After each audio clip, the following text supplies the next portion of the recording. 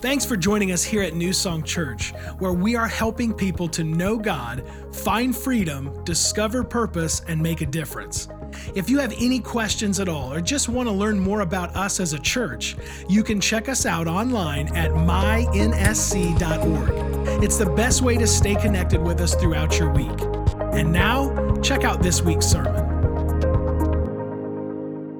I'm going to continue this series that we're calling Victorious Life and how to live a victorious life. And Pastor, over the past few weeks, he's been talking about the importance of having clear vision and a clear plan for your life. And then he talked about how to experience victory through temptation.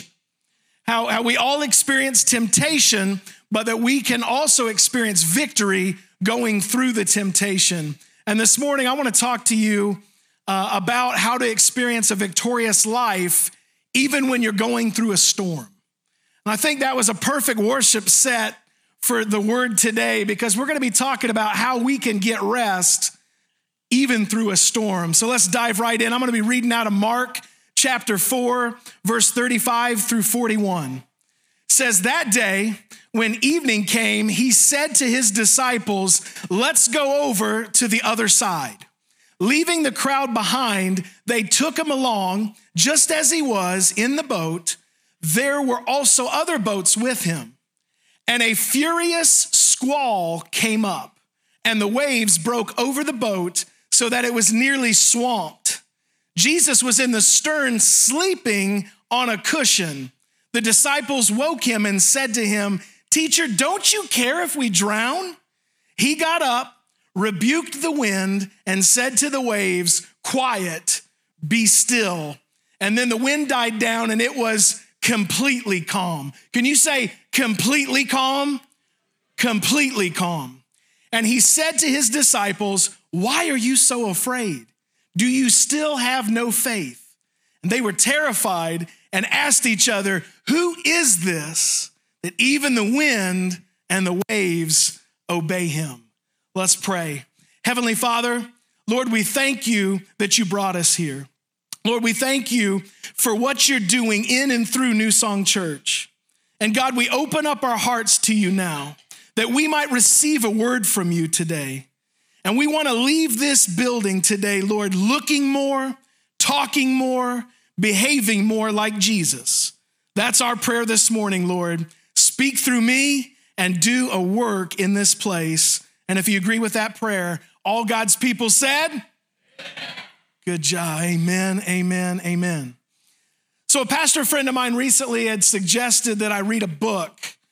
I'm not usually a big reader, but I'm becoming more of a big reader. And this book was by Dr. A.J. Swoboda. And it was called Subversive Sabbath: The Surprising Power of Rest in a Nonstop World. And it really is a life-changing book. In this book, Dr. Swoboda talks on the principle of Sabbath. And he does it in a way that I believe is probably one of the most practical ways I've ever heard it taught. And in the book, he shares a very interesting story about a psychological study that was conducted. And it was conducted on two separate groups of people. It compared the men and women who came home from fighting in World War II with the men and women who came home from fighting in Vietnam. And sadly, they had an incredibly different future ahead of them. The study would show that the men and women who fought in World War II would come home from the conflict and well, sleep with their wives, because that's where we get the baby boomer generation. Come on, somebody. But beyond that, it was really a full decade where our nation flourished and our nation began to grow.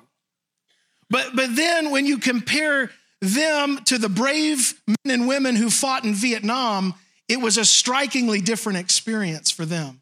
The men and women coming home from Vietnam experienced such a different future than those from World War II. The future that many of the Vietnam veterans experienced and seen was that PTSD was on the rise. A drug epidemic hit. Suicide began to increase. Anxiety, worry, and depression, all these things began to increase. And psychologists have looked at this study and And frankly, it's complicated because you have two different groups of people in two different time periods, and yet in many ways, so similar. Because both saw horrific and awful things. They witnessed things that many of us will never have to witness. And yet, both of their futures were very different. So what was the difference? And if you can believe it, the answer that came back was actually very simple in nature and yet extremely eye-opening. Here's what they said. They said those who fought in Vietnam when the war was over, within 2 to 3 days, they were on an airplane and back in their living rooms, and many times alone. And yet those that fought in World War II, when the war was over, they didn't get on airplanes. They got on ships. And instead of taking 2 to 3 days, it took closer to 2 months to get home. So what do you do when you're on a boat for 2 months after you've just been in war? Well, you cry. You grieve, you mourn, you process, you talk to others who've gone through the same stuff that you've gone through, and you cry. Hey, I saw this. What did you see? Oh man, I seen that too. Oh, I heard this. What did you hear? Oh, I heard that too. You process with each other. And they simply had the time to cry and to process what they had just endured. Our brothers and sisters that came back from Vietnam in just days, they found themselves instantly at home, sitting across from people who many times loved them, but had no idea what they had seen and what they had endured. They had no time to process it. And tragically, to add insult to injury, many of our brothers and sisters that came back from Vietnam were not met with a ticker tape parade. They were met with people at airports upon their return that were protesting and spitting on them. And before you know it, the result was restlessness and torment. A New Song, in order for our soul to be at rest, we're going to have to find the time to process some stuff. Moments to speak about what's going on the inside. We got to find some gaps where we can grieve together, so that our soul can be at rest. And I love this story that we come across here in Mark 4. And can I be honest with you, New Song? Mark's Gospels are kind of becoming some of my favorite Gospels. And mainly because I love that Mark doesn't beat around the bush. He really doesn't. You think about it, Mark skips right over the birth of Jesus. He skips over the nativity. He skips over Jesus and puberty. You just get full-grown Jesus. Like the moment you dive into Mark, we're showing up on the scene. It's Jesus in action in his ministry. And in Mark 4, what we witness is Jesus having just gotten done teaching and doing miracles from this boat. And then he tells his disciples, let's get in the boat together and let's go to the other side. I love that phrase. It's because of this. The fact of the matter is that God, metaphorically, has an other side for all of us. You know, many in here, I want to ask you, how many of you in here are thankful that God hasn't stopped growing you spiritually? Amen? Aren't you thankful that God hasn't stopped blessing you? Aren't you thankful that you haven't fully arrived yet? You see, faith is a journey. We're justified in one moment at the cross, but then it's a lifetime of being sanctified. As we're formed and we're developed into the person of Jesus, we become like Christ. And he's taken us to the other side. The scripture says that as they obeyed Jesus, in Matthew's gospel, it says, a storm came about suddenly. Can you say suddenly? The storm came about suddenly. And how true is that storms in our life, both figuratively and literally, come suddenly. I remember a story of our neighbor when we lived in Florida. We had a dear friend and neighbor. His name was Lenny. And I remember this time that Lenny loved to go out fishing. He would love to go and do offshore fishing. I ain't talking about off a pier, right, or wading. No, I'm talking he's getting in a boat and he's going 30, 50, 100 miles out. And I remember him telling us this story about a time that he and his son, they went out fishing. And he said, and I took too small a boat. He said it was way too small a boat to go 30 miles off the coast. But he said, we did it anyway. It was supposed to be a nice day. So he goes out there and they're fishing. And he said, all of a sudden, just like can happen in the Gulf of Mexico, if anybody's ever been there or been around that region, a storm can pop up like that. So he said it was clear skies, but then all of a sudden the skies got dark and it started to rain. And then it started to really rain. The seas got incredibly rough. He's already in a boat that's too small for where they're going. He's freaking out. He said it started to rain so hard you could not see in front of you. And so they had to kind of rely on some of the instruments that were there. And he actually said that the engines began to kind of bog down and not get them there because there was so much rain coming down on them. And so he said he literally, this is no joke, and I wish you knew Lenny because then it would really make sense. But Lenny said in that moment, he grabbed it, he told his son to take the wheel, and he said, just keep driving in this direction on the compass because eventually we'll hit land. And he said, so he got into his lunchbox and he ate everything in there because he said, if I'm gonna die on a full stomach. So he ate everything in his lunchbox and he literally laid over the motors so that they could get home. And they spit and sputtered and finally got back to the dock safely. But just like the storm that Lenny and his son went through, how often is that the way storms come up in our life? They catch us off guard. We're not prepared for them. We didn't plan for them. We didn't ask for them. And many times we didn't even cause them. They just suddenly happen. And the scripture in Mark 4 says that as the storm comes about, the disciples, they began to panic. Anybody in here ever been panicked? So they begin to panic. They start looking for Jesus. And would you believe they find Jesus, but he's sleeping in the boat. Nasty storm. Calls it a squall. That sounds pretty bad. And yet Jesus is sleeping. Now, if you're new to church, or maybe you're just new to this text, you could read this story and kind of get annoyed. Because it is a little bit annoying in that some of you I know are in a storm right now when you showed up to church this morning. You're in a storm. And you're calling out to God, but it's almost like you're going, God, are you asleep? Do you not hear me? Where are you? Do you not care about my pain and what I'm going through? Why are you sleeping, God? And yet, the more that you get to know Jesus, the more that you get to know his life, this text doesn't annoy you any longer. It actually encourages you. And it encourages you because it's good to know that our God is not shaken by our situation. I think it would have been terrifying if Jesus got scared. Could you imagine if they came and got him and they're like, Jesus, we're about to drown. And he's like, oh, it looks like we will. Where's the lifeboats?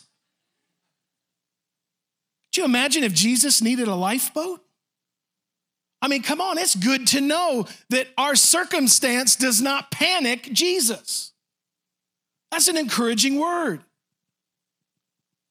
But Jesus doesn't panic because we serve a big God, New Song. A God who can sleep in the midst of a storm. And I think it's easy that when we read a story like that in Scripture, that we think, why don't I have faith like that? To not panic, but instead be able to rebuke the storms in my life and actually be able to rest amidst a storm in my life. And if you really observe Jesus's life, there are certain things that you notice about his life, some principles, some practices, some patterns, some small steps that he took on a daily basis that we can learn from. Dr. John Maxwell says it like this. that it's the small things that we do every day that create big results in our life. And I strongly believe that this story is in the Bible. It's in Mark 4 for two reasons. Number one, to remind us of the glory and the power of God, that he's never panicked, that there's not one challenge in our life that God is going to be surprised by.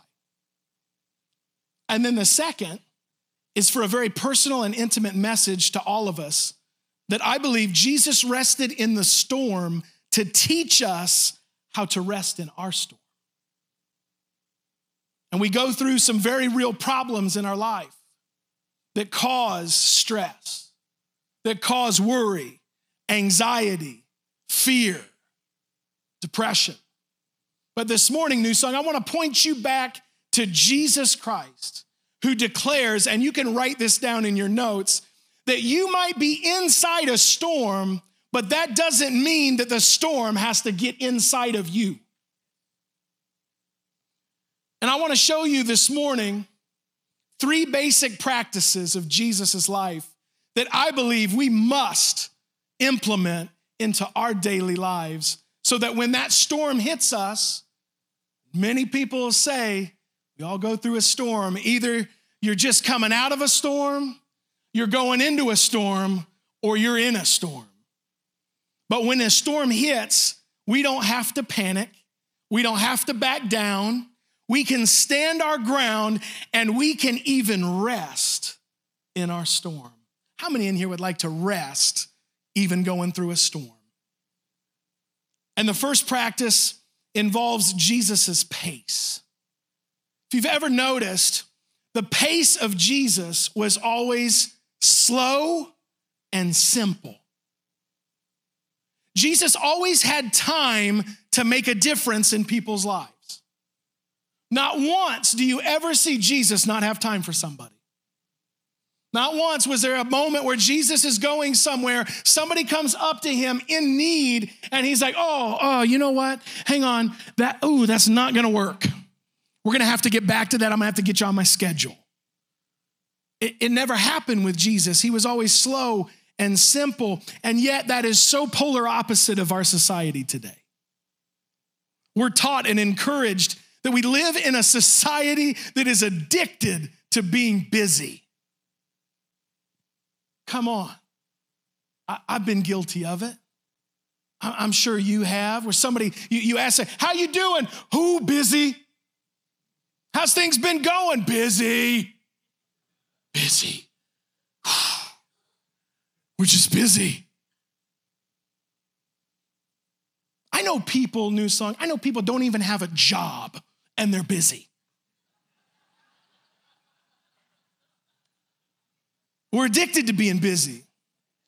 And it's not just a world problem either, it's in the church. I mean, I've pretty much had the pleasure of growing up in church, so I've heard all the cliches. And I remember this one cliche that sticks out to me, that it was big in the church circles. And maybe you've heard somebody say it, but they would say, I'll take a day off when the devil takes a day off. Well, last time I checked, the devil loses. He's already been defeated. Since when are we taking our cues from the devil? As a matter of fact, the only person consistently run ragged with busyness in the Bible is the devil. I think of Job 1. Some of you might be familiar with that text, where literally the devil has to report to God, which that's a sermon series all by itself. But the devil has to report to God, and God's like, where you been, devil? And he responds, I've been roaming the earth to and from nonstop. That sounds like busyness. That sounds extremely exhausting. The very picture of the devil is busyness. The demonic are never at rest. They're constantly tormented, and to be honest with you, New Song, they are jealous of the gift of rest that God has given you. The devil knows that when you take hold of the gift of rest, you actually look more like Jesus. And all throughout the book of Mark, we see the small stuff that Jesus was doing in his life, preparing his soul. So when the storm came, his soul was at rest.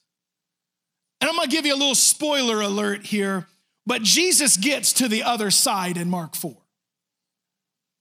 Okay, and I believe that God's got a word for somebody in this room this morning, that some of you, your biggest problem in life is that God gave you a promise on dry ground, but the moment that you got wet in a storm, you started doubting the promise. And can I preach for a moment, New Song? Is that okay? That if God told you something, you can take that promise to the bank. My God is not a man that he should lie. His promises are yes and amen. And what he has started in you, he is going to see to the finish. And I want to let you know, I don't know who that is I'm speaking to this morning. But I want you to know this, that if he told you over here, then you can sure trust that he's going to get you over there. So the disciples in Mark 4 get in the boat. Jesus gets them to the other side. And when they get there, the very first thing they encounter is a man who is demon possessed. Nobody has been able to help this man. Scripture says in Mark 5:5, and they'll put it up on the screen for you, it says, night and day among the tombs and in the hills, he would cry out and cut himself with stones. The picture that Mark is giving us is a man that is tormented. It's a man that has no rest, no sleep. It was Corrie ten Boom that said, if the devil can't make you bad, he'll make you busy. That's an incredible quote. I think that's worth repeating. She said, if the devil can't make you bad, he'll make you busy. And in all four Gospels, I cannot find one time that Jesus was in a hurry. Not once. He's always slow and intentional, never in a hurry.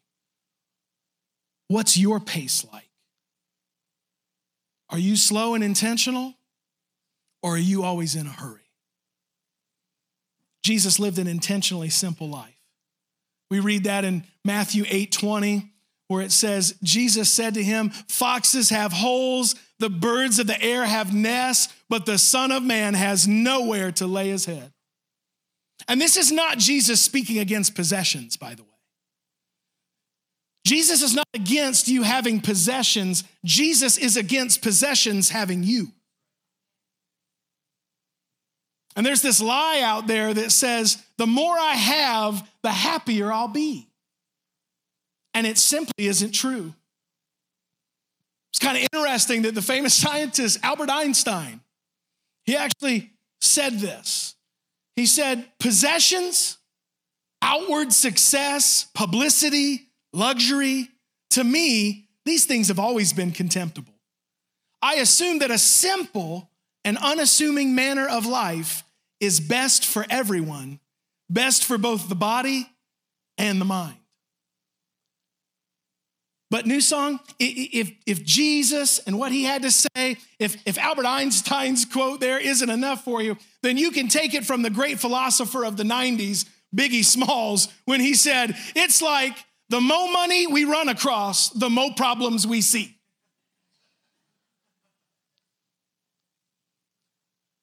And the second thing that we learn from Jesus' life is that when it came to his time, Jesus would always choose silence and solitude. Silence and solitude. Most of Jesus' life was actually lived in community. You know, he was often in front of large crowds. He traveled the entire region for 3 years with 12 dudes. He laid the foundation for the church as we know it today. And yet, as much as Jesus was about establishing community, he also understood that the more his public ministry grew, his private devotion must grow also. I want you to look at these passages with me. And I want you to see this practice of silence and solitude that Jesus had. First one's in Mark 1:35. It says, very early in the morning, and this was not even daylight savings time, so it makes it even more incredible. Very early in the morning, while it was still dark, Jesus got up, left the house, and went off to and I want you guys to read that for me out loud, went to a solitary place where he prayed. Mark 6:30-32 says the apostles gathered around Jesus and reported to him all they had done and taught. Then, because so many people were coming and going that they did not even have a chance to eat, he said to them, come with me by yourselves to a quiet place and get some rest. So they went away by themselves in a boat to a solitary place. New Song Jesus is teaching us that there is a difference between being around God and being alone with God. It's a massive difference. Can I tell you that if the only time that you're connecting to God is here on a Sunday morning, we are thankful to have you, but I have to be honest with you. If that is the only time you're connecting with God is on Sunday morning, your soul will not be at rest.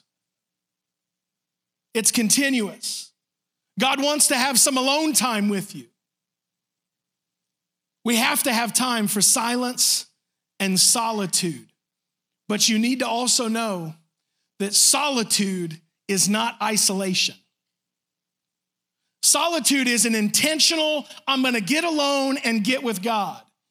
Isolation is you are a part of community, but then you were offended, you were bothered by the way something happened, you felt slighted, and you remove yourself from community. That's isolation. That's not what we need. We need solitude. Isolation leads to loneliness. Solitude leads to peace. The worship team's going to come up and help me land this thing. The third point, the third principle from Jesus' life that we learn is that Jesus always took time to stop and Sabbath. And some of you might not be familiar. Some of you that are new to church are going, Sabbath, what is this? I don't understand. Well, Sabbath was given to us in the creation story that we find in Genesis. It's before Mosaic law. It's before the 10 Commandments. Sabbath comes from the Hebrew word Shabbat, literally meaning that God on the seventh day, he Shabbat, or he stopped and he rested. Think about that.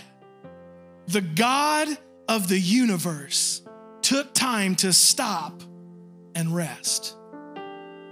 And New Song, what he was doing is he was modeling for us a precious a gift of rest, Sabbath rest.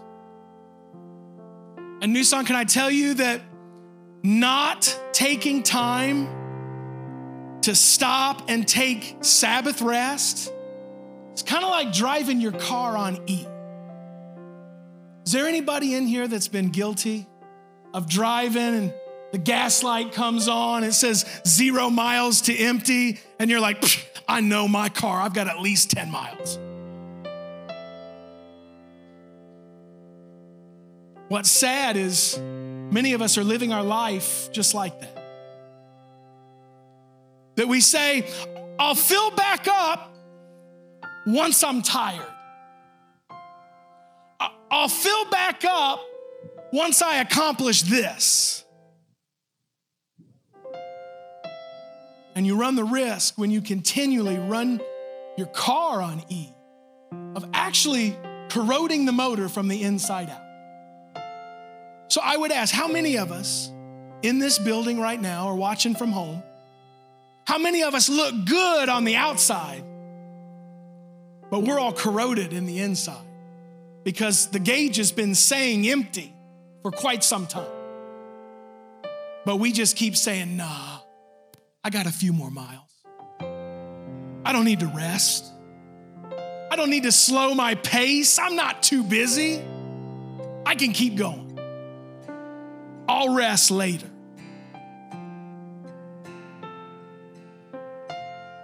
We learn from Jesus, slow and simple, silence and solitude, stops and Sabbaths.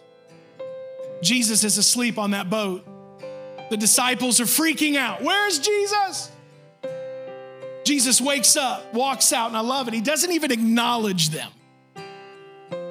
They wake him up. He wakes up. He comes out on the boat. He rebukes the storm. He rebukes the wind and the waves, and they calm. Then he looks at his disciples and he says, "Why were you so afraid? Do you still have no faith?" I love this picture, New Song, because I really believe that this is what we look like with God so often. That we would go, "God, I'm in a storm. Don't you care?" And he's going, "Why are you so afraid?" "Because I'm in a storm, God. I feel like I'm about to drown. Don't you see what's going on around me?" And he's going, "Where's your faith? Don't you know that if I'm in your boat, you can rest assured we're gonna get to the other side?"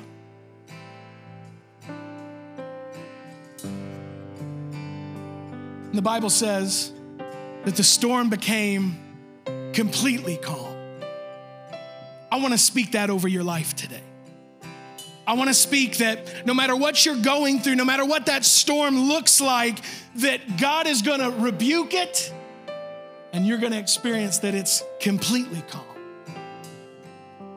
Let's pray. Jesus, I pray right now that you would rebuke every storm that is going on in the lives of every person under the sound of my voice. The storms of worry, the storms of anxiety, the storms of depression, the storms of addiction, the storms of suicidal thoughts. Lord, put those storms to rest. Right now, I pray. No matter what they're going through, Lord God, I pray that they would be able to trust in you, that they would be able to not get upset or panicked or freaked out that you're asleep, but Lord, they'd be able to lay down and get rest with you in the storm today.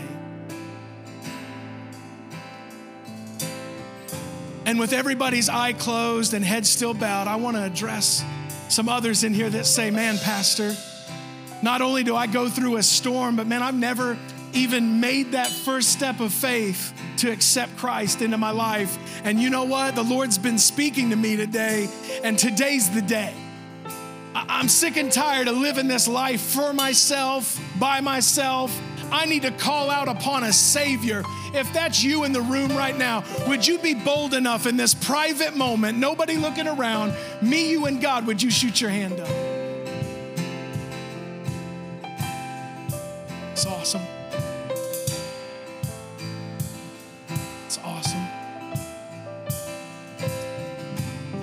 I want to pray over those that would raise their hand, those that would be at home, maybe that's on a couch, raising their hand. I want to pray this prayer. And here's the importance of it. It's not that you speak these words, they're not magic words. You just need to mean it when you say it.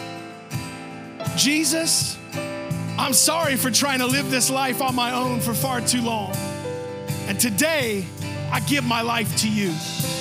I believe that you were exactly who you said you were. I believe that you died on the cross for my sins, that 3 days later you were rose again from the dead, that you ascended into heaven and you are now at the right hand of the Father interceding for me, Lord. I accept your gift. Lord, I give you everything that I am. I want to live this day forward for you. In Jesus' name we pray. Amen. Amen. New song.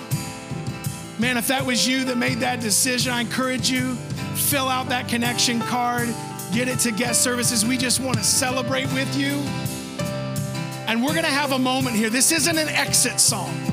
This is an opportunity for you to be able to worship the one true God. This is an opportunity for you to say, Jesus, I want to lay with you in the storm and get rest myself and just praise him in the storm. So would you all stand up? Let's worship Jesus with everything we have. As a church, it's our honor to play a small part in what God is doing through your life, and we would love to continue on that journey. To find out what your next steps could be in your relationship with Christ, all you have to do is go to mynsc.org/connect. Thank you to all of you who consistently give, serve, and pray. You are the ones that God is using to truly make a difference in our community as we live out our mission of leading people to become fully devoted followers of Christ. We hope you tune in next week.